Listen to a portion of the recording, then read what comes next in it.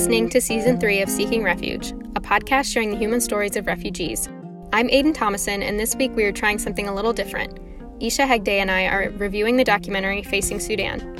This film is from 2007 and explains the history of the Sudanese conflict and follows the current state of the crisis from that decade, interviewing humanitarians who work in the country and interviewing resettled Sudanese refugees to get a holistic picture of what the crisis in Sudan looks like. It was made by a history teacher named Bruce David Janu and was received with critical acclaim upon its release. We would recommend you watch the documentary in conjunction with this episode, either before or after you listen. It is currently available to stream on Amazon Prime Video for easy access. Before we dive into our conversation, I want to give you guys a little context on the crisis in Sudan. In 2019, over 800,000 Sudanese people were displaced around the world.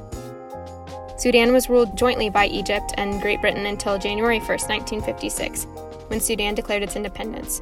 Beginning with their independence in 1956, the First Sudanese Civil War began with the North and South regions of Sudan. This conflict is largely an ethnic and religious one, with the North being comprised mostly of Arab Muslims and the South being comprised mostly of Black Christians. Sudan's government has been controlled by Islamist leaders until this year, actually, when it became a secular state. So the South was fighting for representation and autonomy during both civil wars. In 1983, the Second Sudanese Civil War began with the Sudanese government and the Sudan People's Liberation Army in the South, and lasted until 2005. This is the conflict that is referred to in Facing Sudan. The conflict ultimately claimed the lives of about 2 million from conflict, famine, and disease, and caused about 4 million to be displaced. 6 years after the conflict, South Sudan gained its independence. In addition to the North-South Civil War, since 2003 there has been an ongoing conflict in Darfur, the western region of the country that also contains a non-Arab population, and in the regions of southern Kordofan and the Blue Nile. There has been ethnic cleansing in these regions, and in 2009, the ICC charged Sudanese President Omar al-Bashir with war crimes, crimes against humanity, and genocide for his actions in the Darfur region. Currently, most of the refugees from Sudan are coming from Darfur, southern Kordofan, and the Blue Nile. You should also know that President al-Bashir gained power via a military coup in 1989 and ruled in Sudan until April of 2019. When the Sudanese people and military ousted him, they are currently operating under a transitional military government. That's a basic overview of the situation in Sudan, so without further ado, here is Isha's and my conversation about Facing Sudan.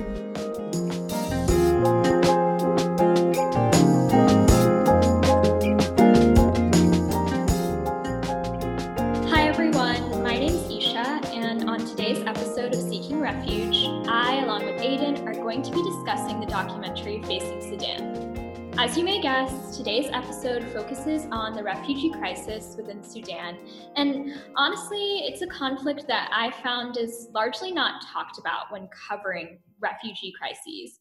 To be honest, it's a conflict that I wasn't super familiar with either, so watching this documentary was, really educational and informative for me. Up front, what was your initial reaction after finishing the documentary? I guess my first reaction was just kind of how hard it was to watch. I think it was really good, and I think it was, correct me if I'm wrong, but it was amateur made, wasn't it?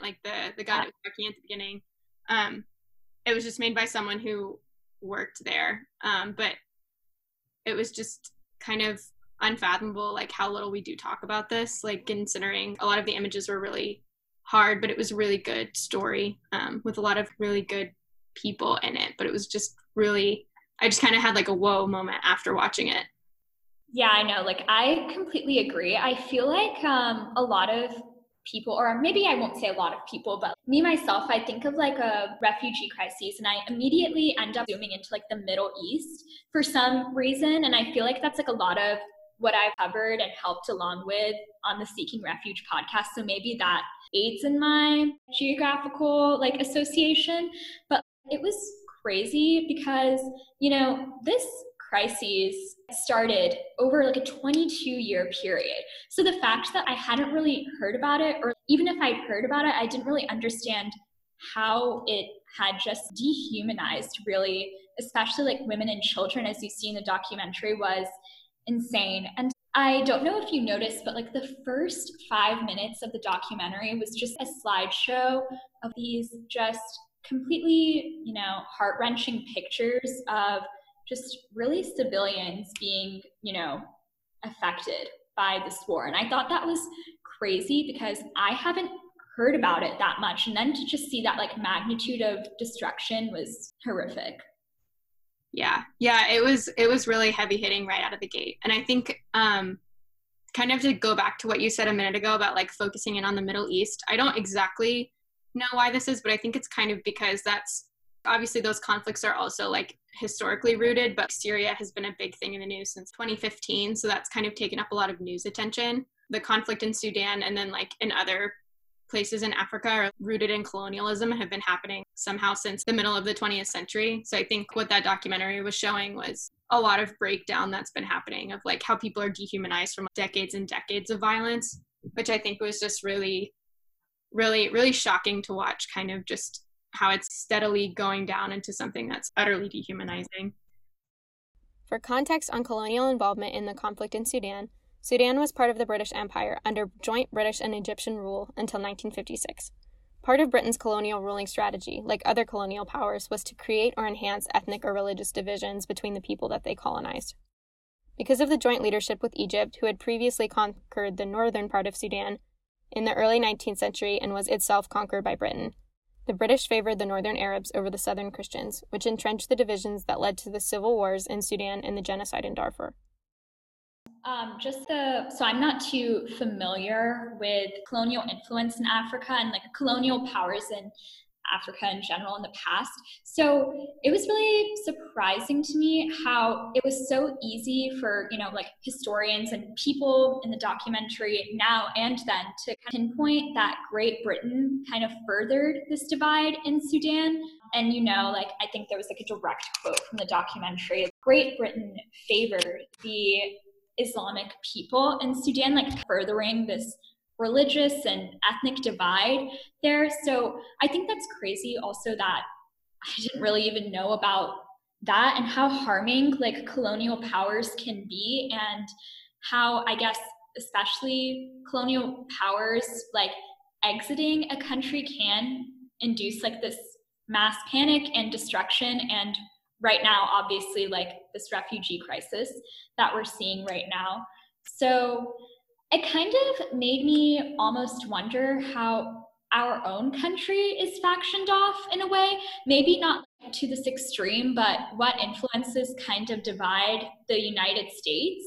And in a weird way, at the, first starting point of the documentary, when they mentioned that the original refugee crisis was like around a 22-year-long war, it was so hard for me to wrap my head around that, because like that's over 2 decades, and that's almost like over 5 times the length of like the Civil War in the United States.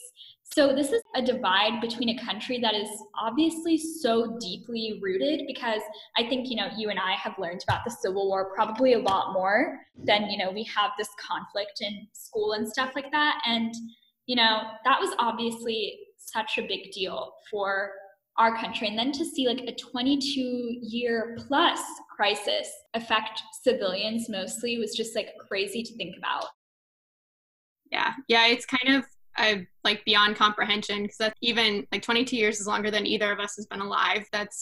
It's just utterly unfathomable. But yeah, that's been the case in a lot of countries too. The US is so, comparing it to the US, like the US is only like 250-ish years old. These other countries that are like much, much older than that, and like different stages of existence, like there's just a lot of history rooted in that's kind of hard to wrap your head around. Yeah, I know. And I don't like hearing all of the individuals that were like interviewed throughout the, documentary, like really made me think how humanitarians are also involved in this process. And for like a lot of the beginning part of it, I think Brian and Jackie were talking, and for those of you who haven't watched the documentary yet, there are 2 humanitarians who went to Sudan and, were trying to help with the conflict, obviously. And it kind of irritated me a little bit to say, or I got irritated around the fact that I think, Brian like initially goes into Sudan and, he's like very surprised about the sheer amount of people in need, just because like it isn't, I don't think it had been described to him previously. And it's only when he gets there that he realizes how bad it is. So again, Aiden, I feel like, maybe I'm assuming, but like, how much did you know about the Sudanese conflict before, watching this documentary or doing like any prior research? Because I didn't realize until like the first half of Brian's story how many people exactly, were facing these horrible conditions. I didn't know that much about it. I'm trying to think of how much, because I've done research because we've talked to other people from South Sudan, and then we interviewed Salva Dutt over the summer, who was in this documentary. So it was like kind of cool to see him pop up, like knowing we've talked to him. Mm-hmm. But I did research after that, but prior to that, I knew that Sudan and South Sudan existed and that there was like a conflict, and that it was recently, we talked about it in my international relations classes in terms of creating a new state, because it's really uncommon for the international community to approve of a new country being born when there's a civil conflict. But I only knew about it in that context, and I did not know really much of like the context for why they wanted to be a separate country, or like the depth of the humanitarian crisis, or anything about it, other than the fact that it was like South Sudan was created, which is happened more recently than the documentary. But yeah, that's like, another change that we see at the end of the documentary. First, I feel like Brian's, story and excerpts in the documentary were incredibly hard-hitting for me. For those of you listeners who don't know, I'm a pre-medical student. I'm on like the pre-med track right now, and I believe, I don't remember exactly, but I think like Brian either was a doctor or med student, or just like he was obviously helping in a medically related facet in Sudan. And so I think like one thing that really stuck with me was that when Brian originally went to the first village or area that he helped in Sudan, he was just like so surprised how many people were initially put off by him, because instead of bringing an abundance of food, he brought an abundance of medical supplies, which I guess in the long run would help the Sudanese people more. But I think like by making that point, Brian really highlighted how in like moments of conflict, initially people can't think about the long term, it's all about that short-term need for survival. And that's like really hard for me. I think, obviously I speak from such a place of immense privilege to wrap my head around.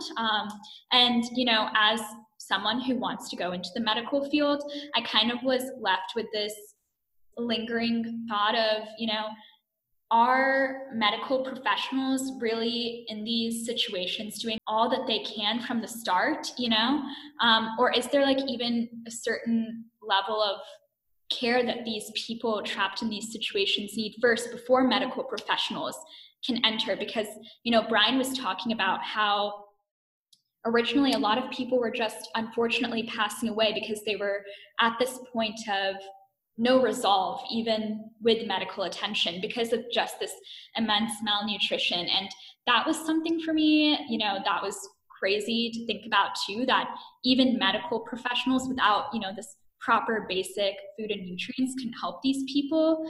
And I think also Brian was talking about how these people were in such bad conditions, a lot of them, especially women and children, that the medical supplies that they had just weren't enough initially, which, they thought they brought like a ton of medical supplies, but then they realized how each person needed so much in order to, bring them to a state that they, could heal from. And that like the medical shortage really, really surprised me, because I think I initially had this perspective that when medical professionals are involved in something, it's almost this fairly, I wouldn't say easy, but fairly certain turnaround. And I think like Brian's story really showed that it was like a continuous battle for a turnaround in some of these villages. Yeah. You definitely know more about the pre-med aspect than I do, but yeah, that was kind of striking. And he was kind of talking about like the context that we might be familiar with of like, I remember him talking about giving people IVs and like how if you put the IV in the wrong place in like the US, somebody could get really upset and sue you. And then like there you would try to do one right, and then you're just having to do like the next one and the next one and the next one, not even having time to really think about what you're doing, which is just kind of astounding to think about. Yeah, I know. I remember him talking about that too. And that was like also like a really jarring moment for me, that these people, you know, were kind of left with no other option besides to put their full trust in these, you know, medical professionals and other humanitarians walking in. And then like another quote, I think this is one of the, you know, final things that Brian said in his like little section, but this is a direct quote from the documentary. In reference to the conflict occurring in Sudan as a whole, it wasn't just one army fighting another army. It was armies fighting people, women and children, not even like the armies weren't even fighting each other. And I think this quote really stuck with me because I think it showed, unfortunately, how much civilians were affected by this. And, you know, Brian goes on to say kind of these like horrific methods they would use to essentially like eradicate these villages and just hurt these civilians, and how it almost seemed like they weren't fighting each other at most of the points. They were just fighting people who happened to be in between the crossfire, which is just so unfortunate. And it kind of talked about how, I think throughout the documentary, how women and children in particular were just so affected by this, and especially the children, how like their schools were bombed, how their, you know, homes were set on fire, how a lot of them were kidnapped. And, you know, it's just horrific to hear that there wasn't any real conducive war between the two armies. It was more like a war that just tortured these civilians, which is awful to think about. And again, really hard for me to wrap my head around, just how even like humanitarians who initially came in super separated from the conflict obviously noticed immediately right away what a immense detriment this was towards civilians who were just unwittingly and without even expressing an opinion thrown into it, you know, which is awful. Yeah, that's it kind of echoes like conversations that you hear about of a lot of these big refugee crises, when like the groups will have we might talk about like the weapons that the soldiers have or things like that, but just kind of thinking about the other side of that of like I think they mentioned in the documentary, you didn't even need like military artillery like you might think you would need to like perpetuate this like genocide or ethnic cleansing or just like eradication of people. It's just that like when the odds are so stacked, like when one side like doesn't have guns or anything, and there's like no chance of even defending yourself in the face of that. Yeah, I know. It was, again, like this whole documentary, like really jarring to hear that initially. And then I don't know, I think the documentary, again, this is an older documentary, and it was, you know, obviously like not made from a big production company. So I felt like there was like this immediate jump from like Brian's story to Jackie's story. So she's like another humanitarian who came in, and she kind of focused on the Lost Boys a lot, which, okay, so I actually, like thinking back to it, I did a project on the Lost Boys in high school, like in 9th grade, and it had been a really long time since I'd even heard of them. And obviously this was initially when they were first like came from Sudan to the States, and they were kind of like the first people to bring awareness, I feel like, of the conflict going on in Sudan to the United States. At the time when I did the project in high school, it was talking about how, I wish I like could find it, but it was talking about like how like a majority of them had graduated from their technical school or like colleges and working jobs, or had moved back to Sudan, you know, with degrees from the United States. Whereas like it was really cool to see in this documentary how they were just initially starting out their like collegiate careers, and a lot of them weren't even married yet, which like a lot of them are married now. So that was like really cool connection back to my high school days. And also just focusing on the Lost Boys, I think really showed how long this conflict has lasted, because for those of you who don't know, like the Lost Boys were a group of young men who kind of initially grew up in this conflict and were displaced due to this conflict. So, you know, along like this 22-year period, they initially had known nothing else besides, you know, the conflict taking place within Sudan and this like immense civilian destruction. Yeah, I also noted that because I think the Lost Boys are one of the few groups of refugees that the American public at least really knows about. At least we were little when that was happening, but people that were adults during that time like know who the Lost Boys are when you tell them. But it also, like, for me, kind of put into context how much it was happening, and then how much time has passed since this documentary came out, and that it's like still going on 13 years later. Then also that, like, at that point they'd been in the US for a long time and had kind of already been through the media cycle and like had fallen out of it for a few years. It really showed for me too how long it had been happening. Mm-hmm. And I think at some point within the documentary, like they mention how many quote unquote like Lost Boys there were. And, you know, within the documentary, I think they only focused on the stories of a handful, but I think at one point there was a slide and there are estimated like 20 to 30,000 Lost Boys, which like just really puts into perspective that these lucky few were given the opportunity. And I think, again, when I was doing the project in high school, which was, you know, only around like 4 or 5 years ago, I was like, oh, it's just a group of like these 15 men. But those are, you know, the lucky 15 or 20 men who got to come to the United States, represent their story, which like watching this documentary, I was like 20,000, that is a lot of Lost Boys, you know, and that's just an estimate in a region of southern Sudan. So it's crazy to hear just what they've been through. And I'm kind of glad we also got to see Jackie's perspective throughout the story, because I don't think she was necessarily like a medical professional or any type of, you know, I don't think she really had initially a distinct reason to be in Sudan besides like help in any way that she could.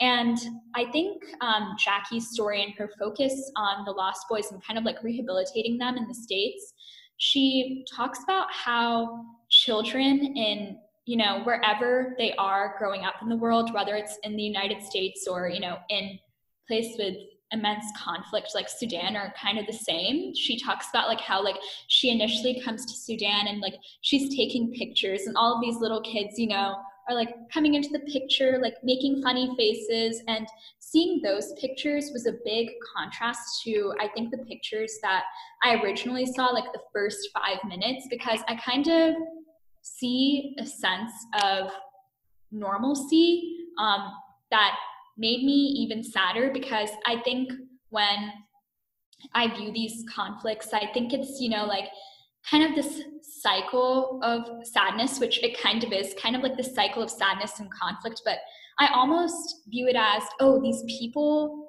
never had the opportunity to be real kids, but they do. And I think, you know, that Jackie's story really showed that, you know, they do have that childlike spirit and they do like to play games and color and just do normal kid things, but that, you know, oftentimes that's taken away from them at such a young age, or there are more priorities to think about, you know, than playing outside with friends. And that's what really saddened me from Jackie's story. I think, you know, again, growing up in the West, so separated from this, you kind of imagine that these kids never, I guess, not that they never really get to experience a childhood per se, but that their childhood is like so different when it is different, but it's really not. I don't know if you can understand what I'm saying, yeah. But, you know, initially they have the same wants that, you know, every kid has. It's just they're never met, which is kind of like really sad to me to think about.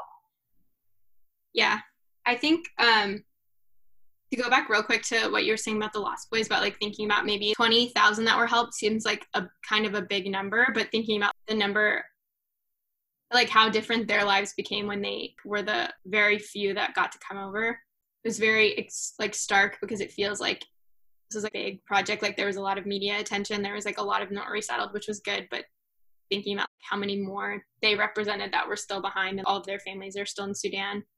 But yeah, getting back to what you were talking about with the kids, I think, I can't remember exactly how she said it, but the Alice, the girl at the end who had started the advocacy group, was talking about that because she had sent, like she was the one that sent the cameras to them. And then she was talking about kind of the difference between like those ads you see from the donate 30 cents a day to like save a child, and like all those really sad pictures that kind of have the effect of being dehumanizing in a way, of kind of being like, oh, look how sad this is, you can help by giving money, versus her seeing like this, showing their normal lives. They are like normal human beings exactly like us, which makes the conditions that they're in all the worse, while also like putting a layer of respect on them rather than like seeing them as objects of help, seeing these are kids that like have as much agency as the kids that are outside your street right now, but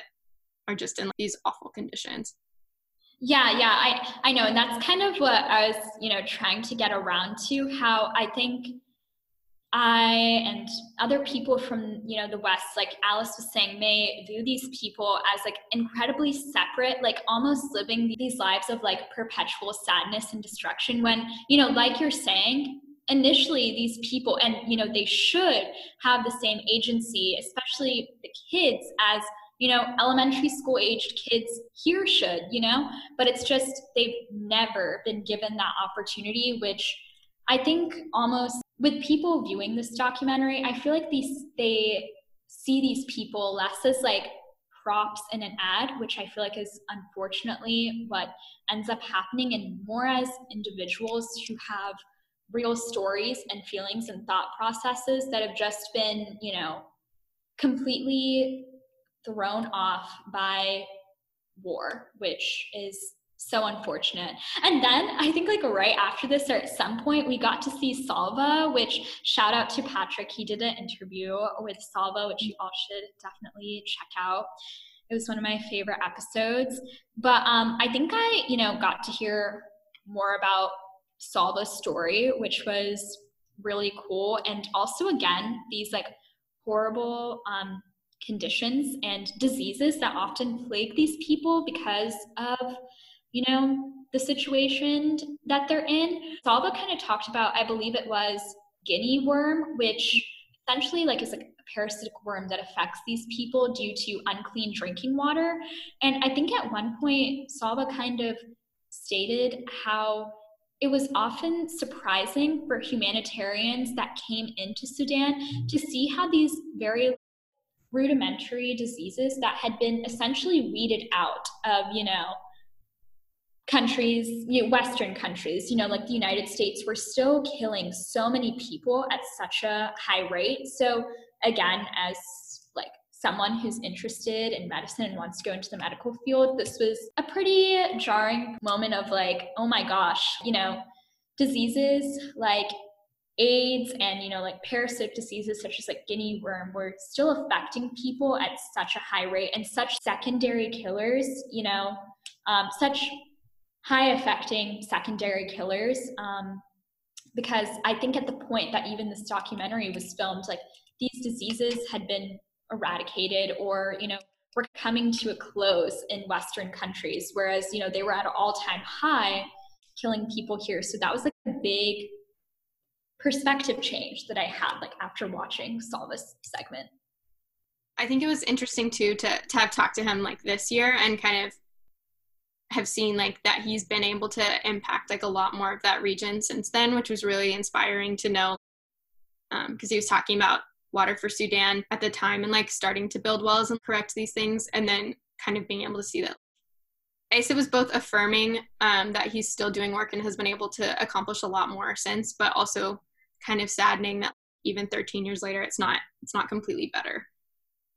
Yeah, I know. And I think it's almost like an affirmation that people need to bring more focus again back to this region. And almost that, I think like interviewing Salva now and listening to Salva's interview 13 years later, although the conflict right now is different, and I guess it's not so much of a hot issue, if that makes any sense. So maybe there isn't as much like civilian carnage, just the level of impact that it's had on society there, these secondary killers such as illness and, you know, the impact that it has on socioeconomic conditions is just like something that can't be fixed even 13 years from, you know, when major hot conflict was still occurring, which is crazy to me. And it's really put into, I think, perspective for me how these regions, even after these, you know, major conflicts, or like I'll phrase them as like hot conflicts. So even after these physical wars take place, the socioeconomic conditions are just like impacted and kind of stay at these really horrendous levels, which affects a lot of these people and refugees, you know, I think for years onward, you know, from this hot conflict. Because I think, like, you know, one could rationally think, oh, you know, like after a ceasefire has been made, after, you know, a war has been resolved, like everything should just rebound, you know, within a year or 2 years. And it's just like, no, not really. It really doesn't. And that's like kind of saddening to hear. But I'm really glad again that people like Salva are trying to help, you know, their home regions. And yeah, I guess hearing his interview now and then seeing him in this documentary, you know, there is like oh, like this has been done. And I know this has been done now, but it's still saddening to see how there are so many things that they can't fix just because they're just these residual problems, you know? Yeah. I will say that although I know like the war is done, but I know there are still like ethnic groups that are fighting that are like kind of fighting the same battles that were being fought in the Civil War. And there's still like problems with like infrastructure and government corruption. But then it's just kind of crazy how like those things, even after you would think, like you said, like a ceasefire ends all of that, there's still like residual violence and then also like residual damage that's all like still coexisting and is still really urgent. Yeah, definitely. And then this is something that I hadn't really focused on, but I believe the last like 25 or 30 minutes of the documentary focused on this region in Sudan called like Darfur, which had a very, I guess, publicly spoken about ethnic cleansing or genocide. Aiden, like, had you heard about this region really a lot before doing, or in depth before watching this documentary? Because again, I'm not super familiar prior to watching this documentary, but I didn't really know that this was even recognized on like a large world scale, you know, as a genocide.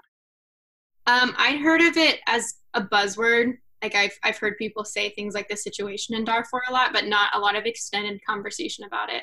So I feel like sometimes the tendency is, hopefully this isn't jumping ahead, but I was thinking about the part when Alice was saying in school they were learning about the Holocaust and saying never again, but then it still is happening again and again. So I think like Darfur was one of those where it's a buzzword, so it's like permeated the public consciousness enough to where I know the word and associate it with genocide, but then there's also like it's in conversation with all of these other genocides that are happening in other places too. Like I think I would hear it in the same mouthful as Rwanda or the Rohingya, or like kind of added in onto this laundry list, but not really talked about a lot in its own like situation in any depth, I think. Yeah, no, I agree. I again have like heard it a lot as a buzzword, but I've never really zoomed in to the conflict that went on there. And I believe this was a quote that really stuck out to me from, I believe his name was Dr. Eilrich. Sorry if I'm mispronouncing that, but he was a medical professional that went to the Darfur region to really help with this conflict that was ongoing.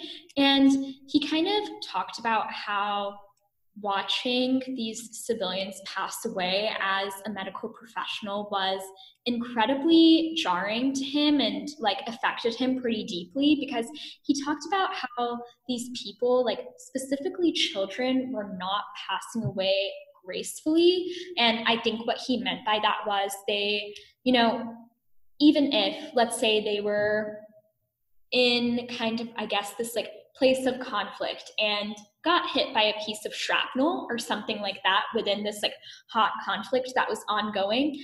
And that shrapnel was removed from them. And, it seemed like they were making a rebound. It was this like lack of medical care. And again, like these socioeconomic conditions that they were put in that kind of made these very like rudimentary infections or things that would essentially be immediately treated in the States, but couldn't be treated, there, kind of affect these kids and make their passing all that painful and, all that horrific just because it was kind of like their passing was very long, for lack of a better term. It was very like extenuated. And I think, when not that anyone should be thinking about, children passing away, but like, I think that was incredibly painful for me because, when anyone passes away, I think we just want them to have the least pain possible or think that, all of their conditions are being met when they pass away. And just to imagine people, especially children, these like young toddlers and infants most of the time, like they were talking about within Darfur, kind of especially go through these incredibly painful, drawn out deaths was just something that I had not really thought about. And that quote really stuck with me, I think. Yeah.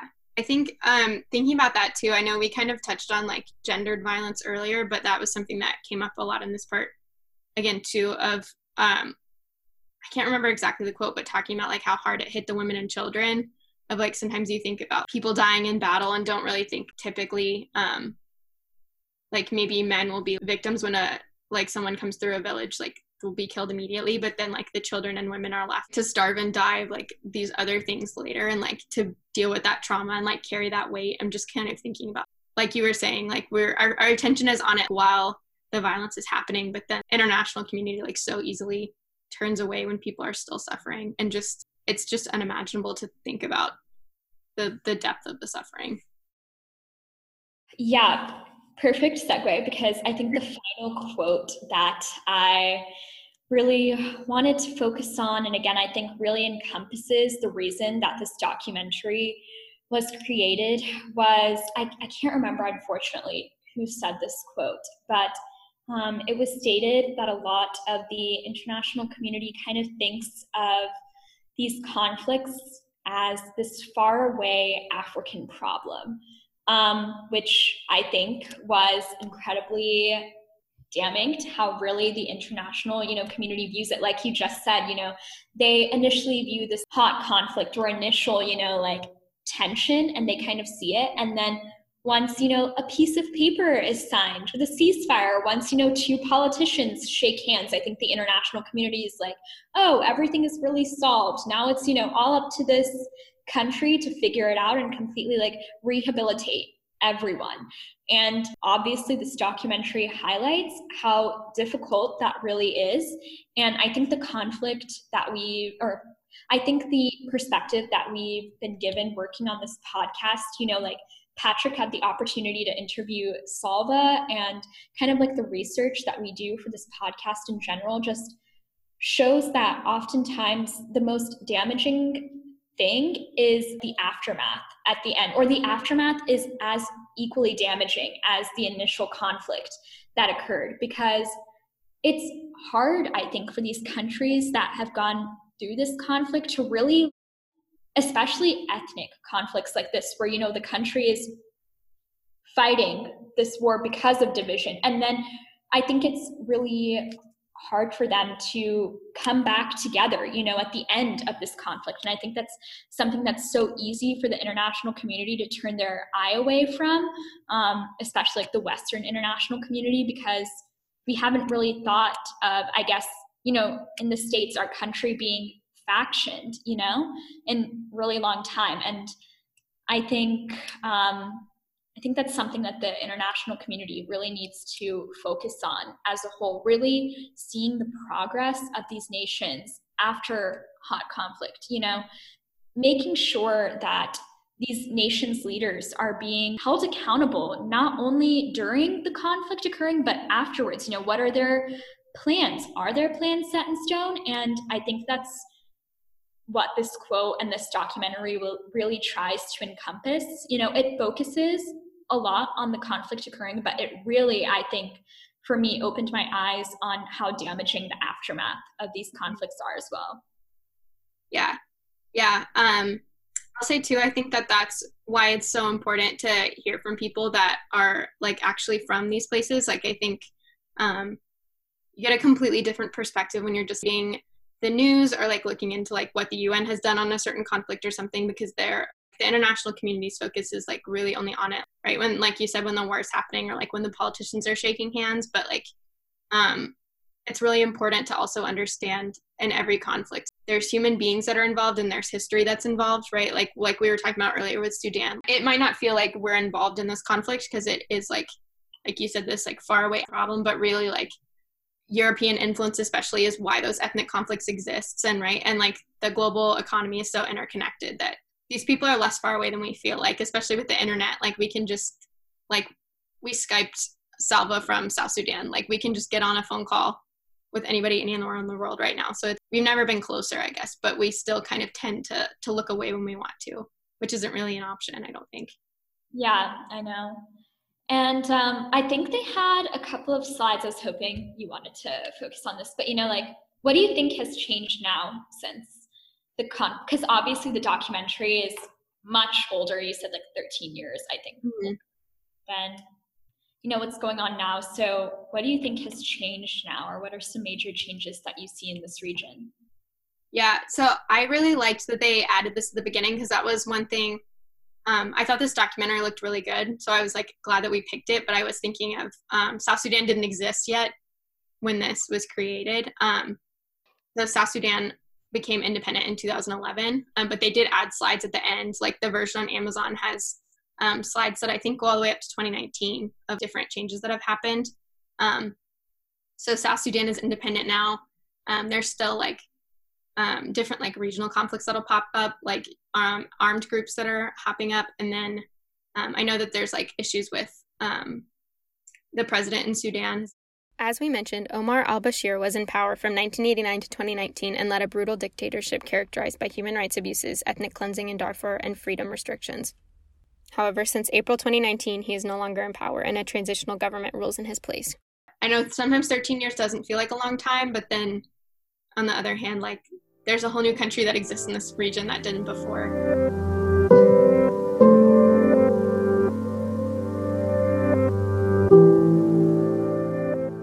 That was our very own Aiden and Isha talking to us about their experiences watching Facing Sudan. If you liked this episode, be sure to subscribe, rate, and review us in the comments below. If you'd like to get in touch with us, email us at seekingrefugepodcast@gmail.com. Follow us at Refuge Podcast on Instagram, Twitter, and Facebook for all the updates on our show. As always, a huge thank you to Maxi International House for making our shows possible. Thank you so much for listening. We'll see you in the next one.